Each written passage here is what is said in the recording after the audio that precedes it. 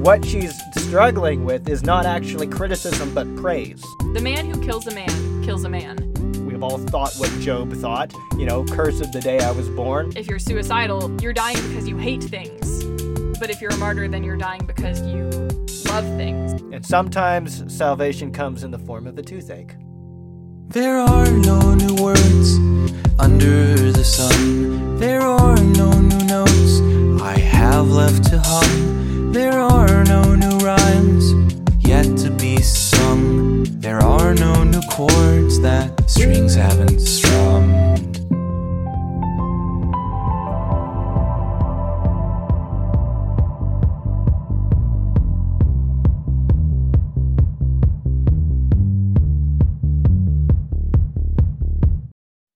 Hello and welcome to another episode of Unreliable Narrators, where we discuss media, literature, and the arts and how they relate to Christ, the self, and the world. I'm Raymond Dokapil. And I'm Sophie Glomperens. Today we have a special guest, Sophie. Who is it, Raymond? Billie Eilish. Billie Eilish is here with us today. Hey, guys. Hey, everyone. This is Unreliable Narrators. A podcast where we discuss media, literature, and the arts and how they relate to Christ, the self, and the world. That was amazing. Yeah, great. Thanks, Billie, for doing that. You're so welcome. Okay, so, no, unfortunately, we were only in jest. She did not answer any of our emails. She doesn't write to us either. Yeah, but we are going to be talking about the one and only Billie Eilish and her song, Everything I Wanted. Which is not, I have to tell a story about this song, which is that I recently was at a Stoa tournament, and I know that some of our listeners aren't Stoa speech and debaters or don't know about Stoa, and that's totally fine. But I was at a tournament, and they were I went and I judged finals of the Mars Hill speech event, which is why we started this podcast at all. And I listened to a competitor who shall remain unnamed, actually, because I don't remember who it was. And this competitor gave a speech on this song, and I had never heard this whole song. I had heard, the first two lines, but I hadn't heard the whole thing. So I listened to this speech, and this competitor told me that this song was about getting everything you wanted, which is fame and success and glory, and how that doesn't satisfy you, and the only thing that can satisfy you is Jesus. And I was like, okay, fair point. Thanks for telling me that. And then I listened to the song, and this competitor lied to me, because that's not what this song is about at all. It's not even close. So I guess we're here a little bit to set the record straight. Yeah. What do you think of Billie Eilish? Do you like her? I like Billie Eilish as a person, and I think she's really interesting, but I don't love her music. I agree. She fascinated me. Yeah. She fascinated me way more than Ariana Grande fascinates me. I think she fascinates a lot of people. Yeah, she's a very interesting person. And she definitely, I think what makes her famous is that she's supposedly supposed to, quote unquote, represent Gen Z. Yeah. Sort of. And I don't know how accurate that is. Well, I mean, it's accurate because people say it's accurate. Yeah. But also there's here's the first artist to be this is what it means to be Gen Z. Yeah. And I guess there is some truth in it because, Gen Z is the most, technologically saturated generation. Mm-hmm. They're the first people to grow up with, smartphones. Yeah. Billie Eilish was homeschooled, by the way, which is what makes me like her, naturally, because representation. Although we're not entirely sure if we want her to represent us. Yeah. But she was homeschooled, and I think what that can say is that homeschoolers produce very unique people. Yes. So, very special people. Yes. So, I think that also, and you can kind of see why or how that there is some sort of truth in her kind of representing Gen Z. Yeah. That Gen Z almost is willing to adopt that identity of being a sort of person who's sort of emo and mumbles and doesn't really care and loves The Office. These are all very Gen Z things. Billie Eilish loves The Office, by the way. She's watched it 12 times, I believe. And Rainn Wilson, the actor in The Office, once visited her house, and surprised it was one of the celebrity things, and quizzed her on The Office. And she couldn't answer a single question. So it was... Someone's angry about this. It was pathetic, I don't think. Wow. Oh, Billie. But anyway. I also wanted to say, I think another way that she is sort of a representation of Gen Z is in the fact that she's not just willing to accept that certain cultural things are just the way that things are.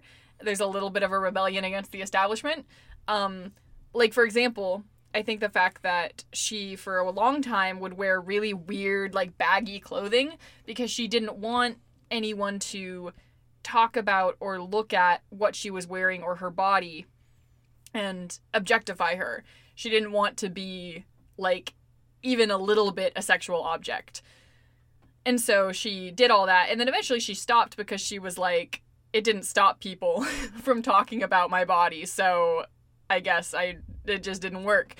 But the fact that she knows that that's the way that magazines and the media and everything, that's just the way that works, and she doesn't like that and she wants to push back against that, I think is a really younger generation sort of thing to be doing.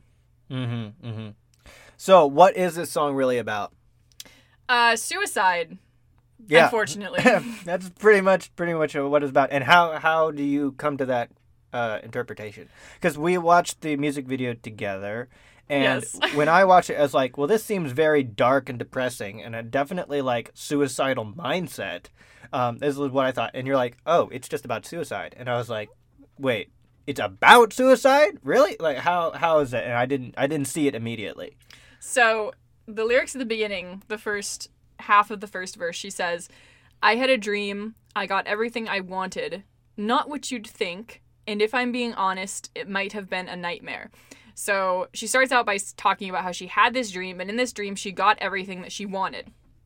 And that everything that she wanted is not what you'd think. So immediately we know that it can't be fame and success and all that, because that's what you would think, right? You would think that she got everything she wanted and that what she wanted was success, but it's not what you'd think. It's contrary to expectations. And then actually it might have been a nightmare. And then she describes the dream in the second half of the first verse. She says, thought I could fly, so I stepped off the golden.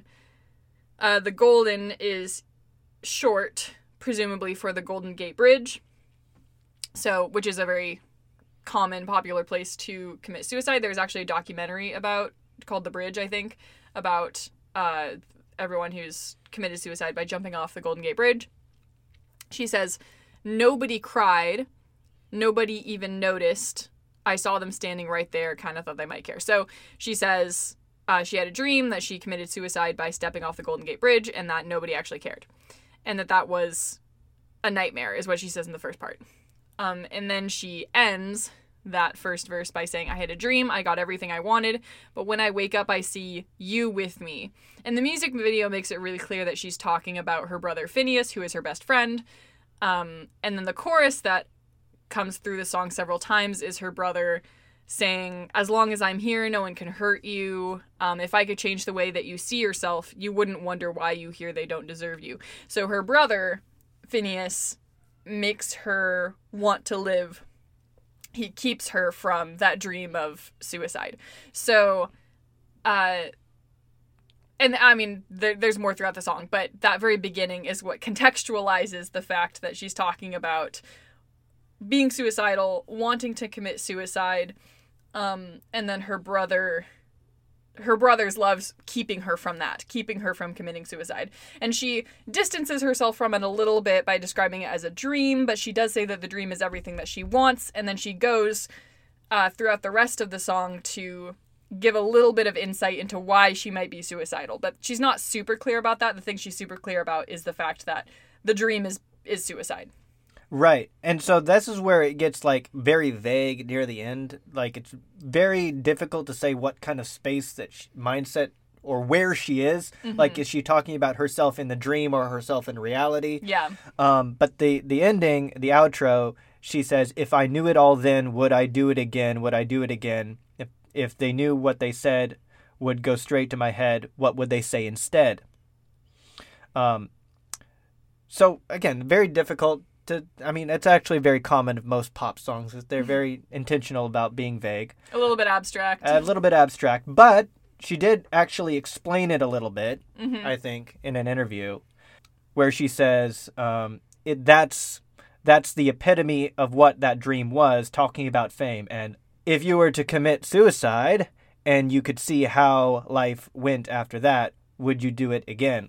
So she's talking about hypotheticals here, which is actually pretty common for anyone who's thinking about suicide, is like, is the hypothetical. And which I think is, here's the interesting thing about this discussion on suicide, is that I think that today in our culture, we talk about someone who is suicidal, and that kind of otherizes them, like they're a category by themselves. Yeah. I'm suicidal, I struggle with suicide, and that makes you different from other people.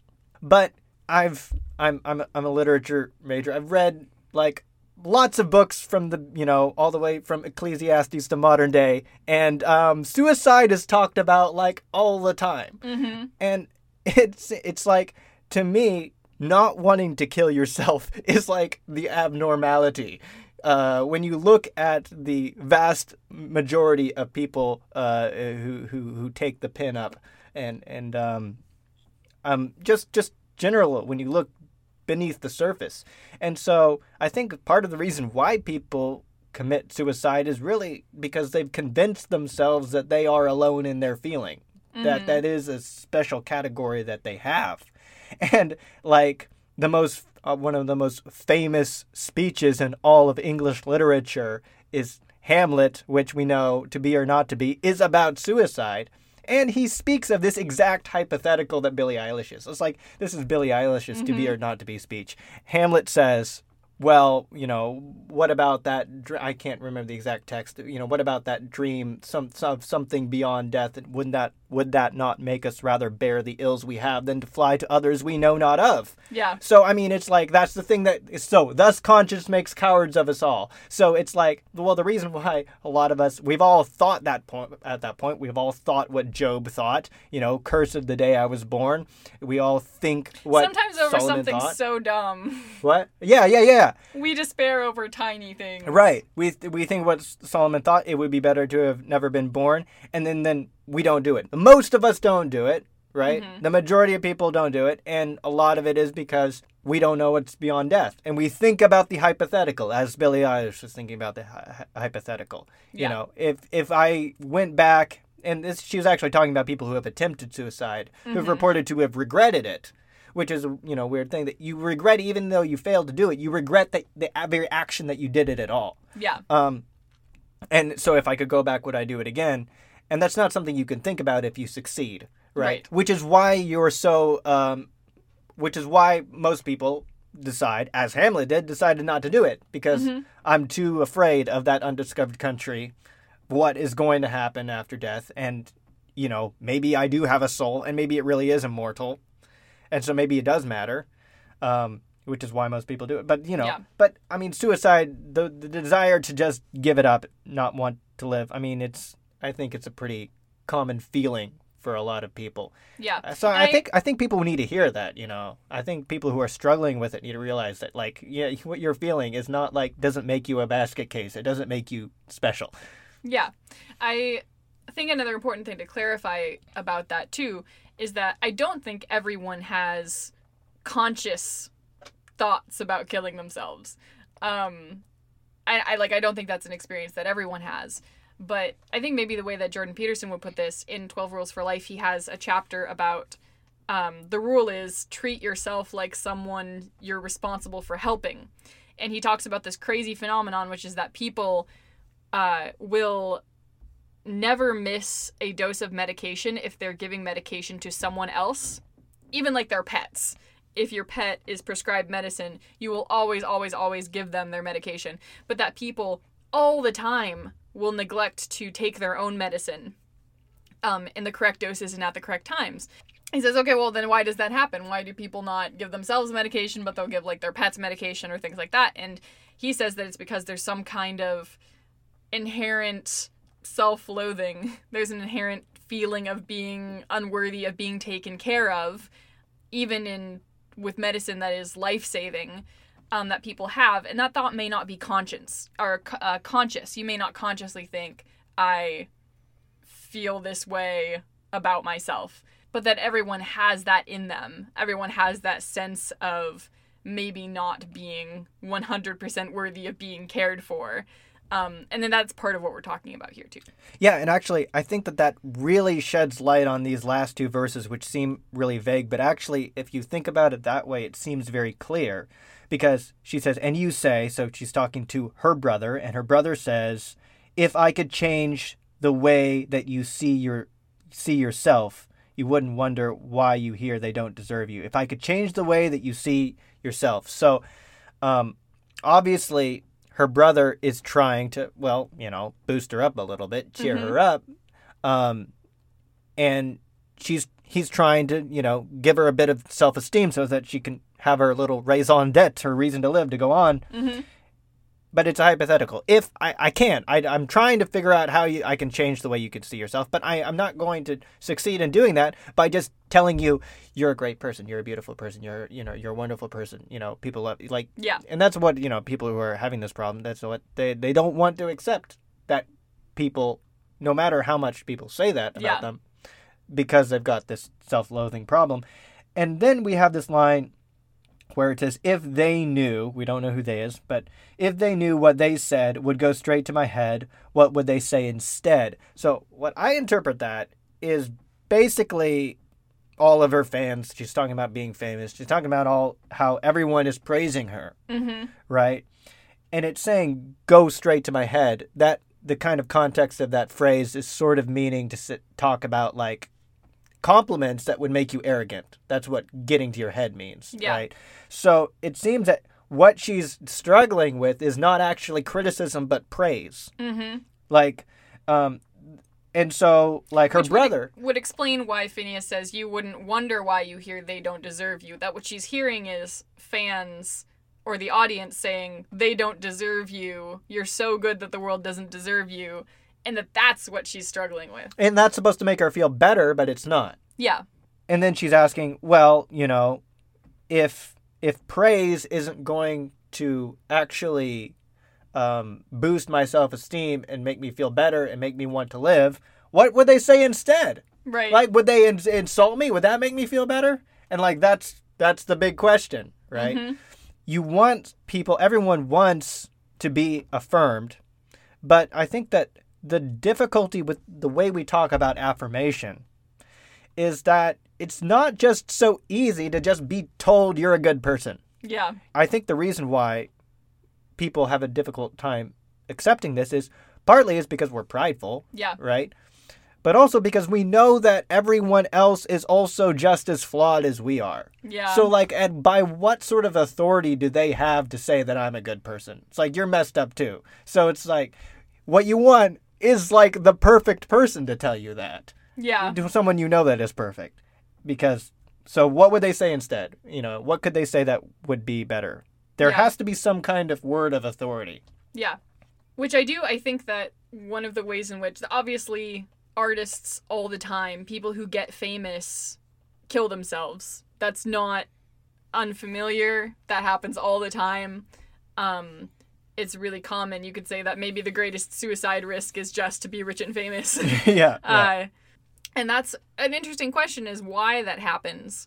And I think part of it is that when you're really famous, let's say you go to a concert, you perform a concert, and you are performing in front of this huge audience, and they're all screaming about how much they love you, and it's all these fans, and then you feel good in the moment, and there's this really adrenaline rush, there's this high, and then you're done, and you go back, and you're in this empty hotel room, right? You're done with your concert, and it's like, okay, well, all these people say they love me, but they don't, because they're not here, right? They don't actually know who you are.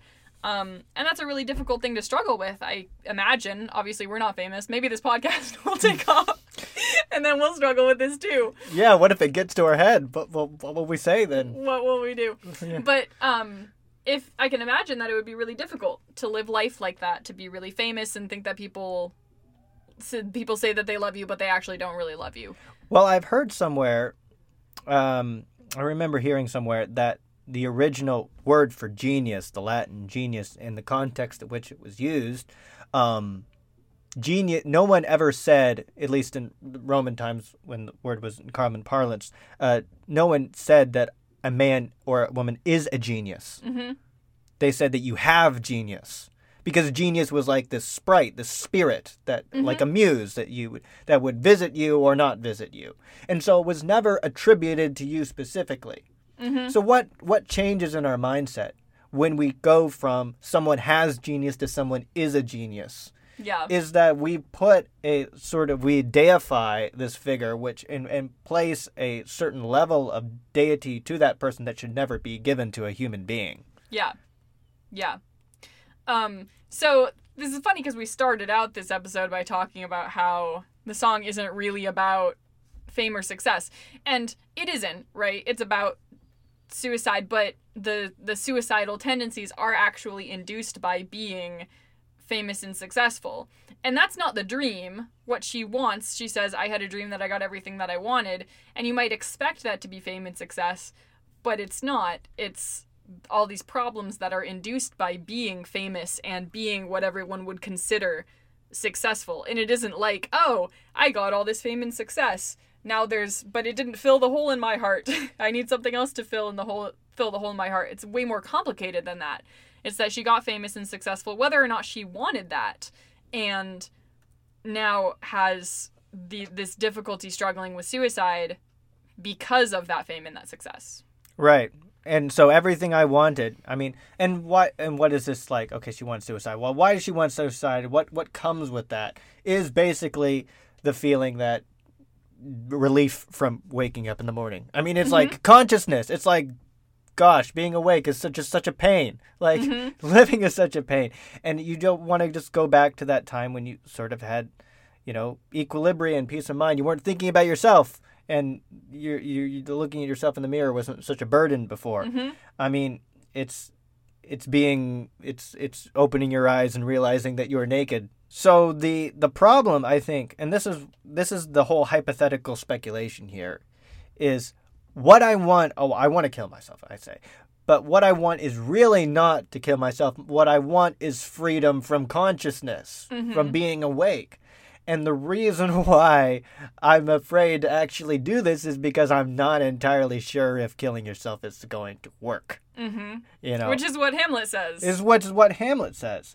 And that's where we get to, I think, the issue of suicide that I think is really not addressed or spoken about when we talk about suicide in culture. And that's like the moral dimension to it. Yeah. Like, no, I think people, this is why it doesn't work. I mean, the suicide hotlines, it's like affirm you. It's like, you're good, you're great.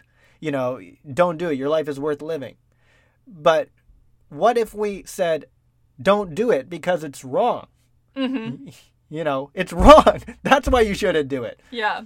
Like, that's a different argument. Yeah.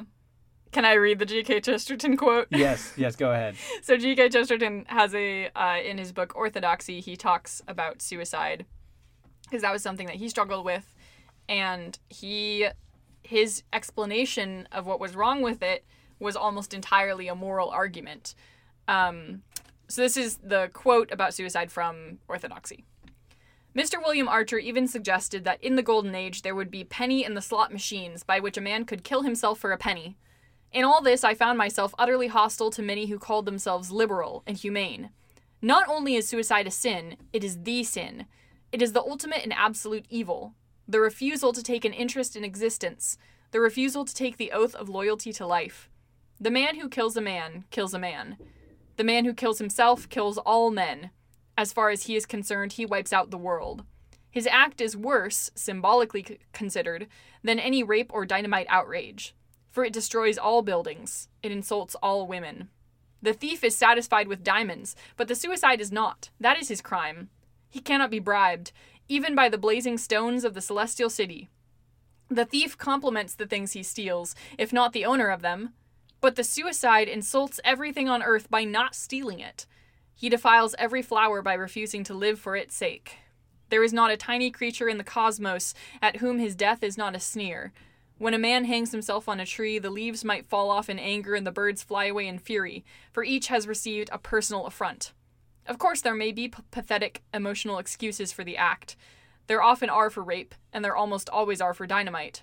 But if it comes to clear ideas and the intelligent meaning of things, then there is much more rational and philosophic truth in the burial at the crossroads and the stake driven through the body than in Mr. Archer's suicidal automatic machines.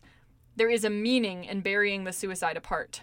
The man's crime is different from other crimes, for it makes even crimes impossible.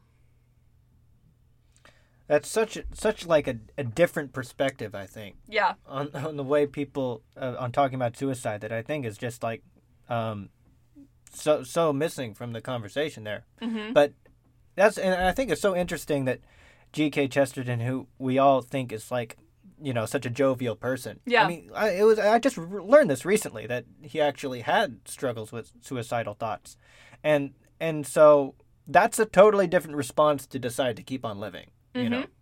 And what's also really interesting about this, the thing about this is this idea of, okay, suicide is wrong. Okay, we'll establish that. But then we look at like the Christian narrative and what Jesus did on the cross. It's often criticized. Christianity has been criticized for being a suicidal narrative. Mm-hmm. That's what Nietzsche called it. That's what he criticized it for. He said it was like masochistic, because there's an idea that like actually the greatest act for a Christian is a martyr, to die as Jesus did. And it's like, isn't this just kind of like a self-destructive narrative to sacrifice yourself? So what is the sin of suicide, and why is it different from martyrdom? So it has to do ultimately with selflessness versus selfishness, whether your action is oriented toward others and the salvation of others, or whether it is oriented toward yourself, and not your salvation, but the blotting out of everything else. A martyr dies to save others, and if you're suicidal, you, according to Chesterton, are actually dying to get rid of everything. You're not dying to save, you're dying to destroy, because you're dying because you hate things. But if you're a martyr, then you're dying because you love things. And the narrative of Christ's death, his passion, is that he dies and ultimately is raised because he loves the world. For God so loved the world. But if you're killing yourself, if you decide that you want to take your own life, you're not dying because you love the world, you're dying because you hate the world. And that seems like a pretty stark difference. Those don't seem like the same thing at all. Right. But also, I mean, then we kind of get into like theological territory of like, what does it mean to actually die for the world? Because, that's always a question of happens in movies when someone sacrifices themselves, which always is conveniently sidestepped, is what if their sacrifice didn't actually work? Like, what if actually killing yourself didn't end up achieving the aim that you wanted to, and you died for nothing? I mean, I can't think of an actual movie example of where this happened, but I feel like it has. It would be cool. We should write it if it didn't. Yeah. But anyway, so then you have the same issue of the hypothetical. Yeah. Right? So it's like, dying for a good cause, dying for someone else. Yeah. That's a good thing. Dying because you hate the world, that's a bad thing. How do we know we're dying for the right reason? And how do we know that it will save the world? And I think one of the ways we can answer that question is to think about martyr in a slightly different way, because martyr just means witness. That's what the Greek word means, be a witness. So it actually doesn't mean literally dying all the time, So I think that one of the ways that we misunderstand being a martyr is that you're actually dying for your faith. I mean, like, I'm not saying that's not a real good thing that's commendable. But actually, you are not called to anything less terrifying every day when you are called to be a martyr, because you are called in some sense to die and to live to see the results of your dying for other people. I think that's the difference, I guess, fundamentally, of having at least, let's say, a suicidal mindset versus a martyr mindset. Yeah. Right? Because the act of suicide and being suicidal are closely related things. Mm-hmm. Having a mindset of despair, like I think you were saying earlier before we were recording, like not wearing your seatbelt. Yeah. Like if you just walk around just not wearing your seatbelt, maybe it's because you have a suicidal mindset, because you're just hoping that you might die. Yeah. Right?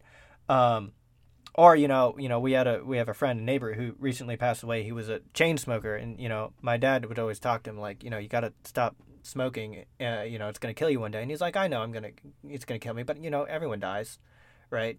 And so it's like, that's kind of like a suicidal mindset. Yeah. And he died of like lung problems. So, I mean, that kind of happened. And so that's like, so it's like, it's not always an act, right? Mm-hmm. It can also be a lifestyle. An attitude. And I think that there's quite a lot of people who fall into that category. Definitely, I would say, not a minority.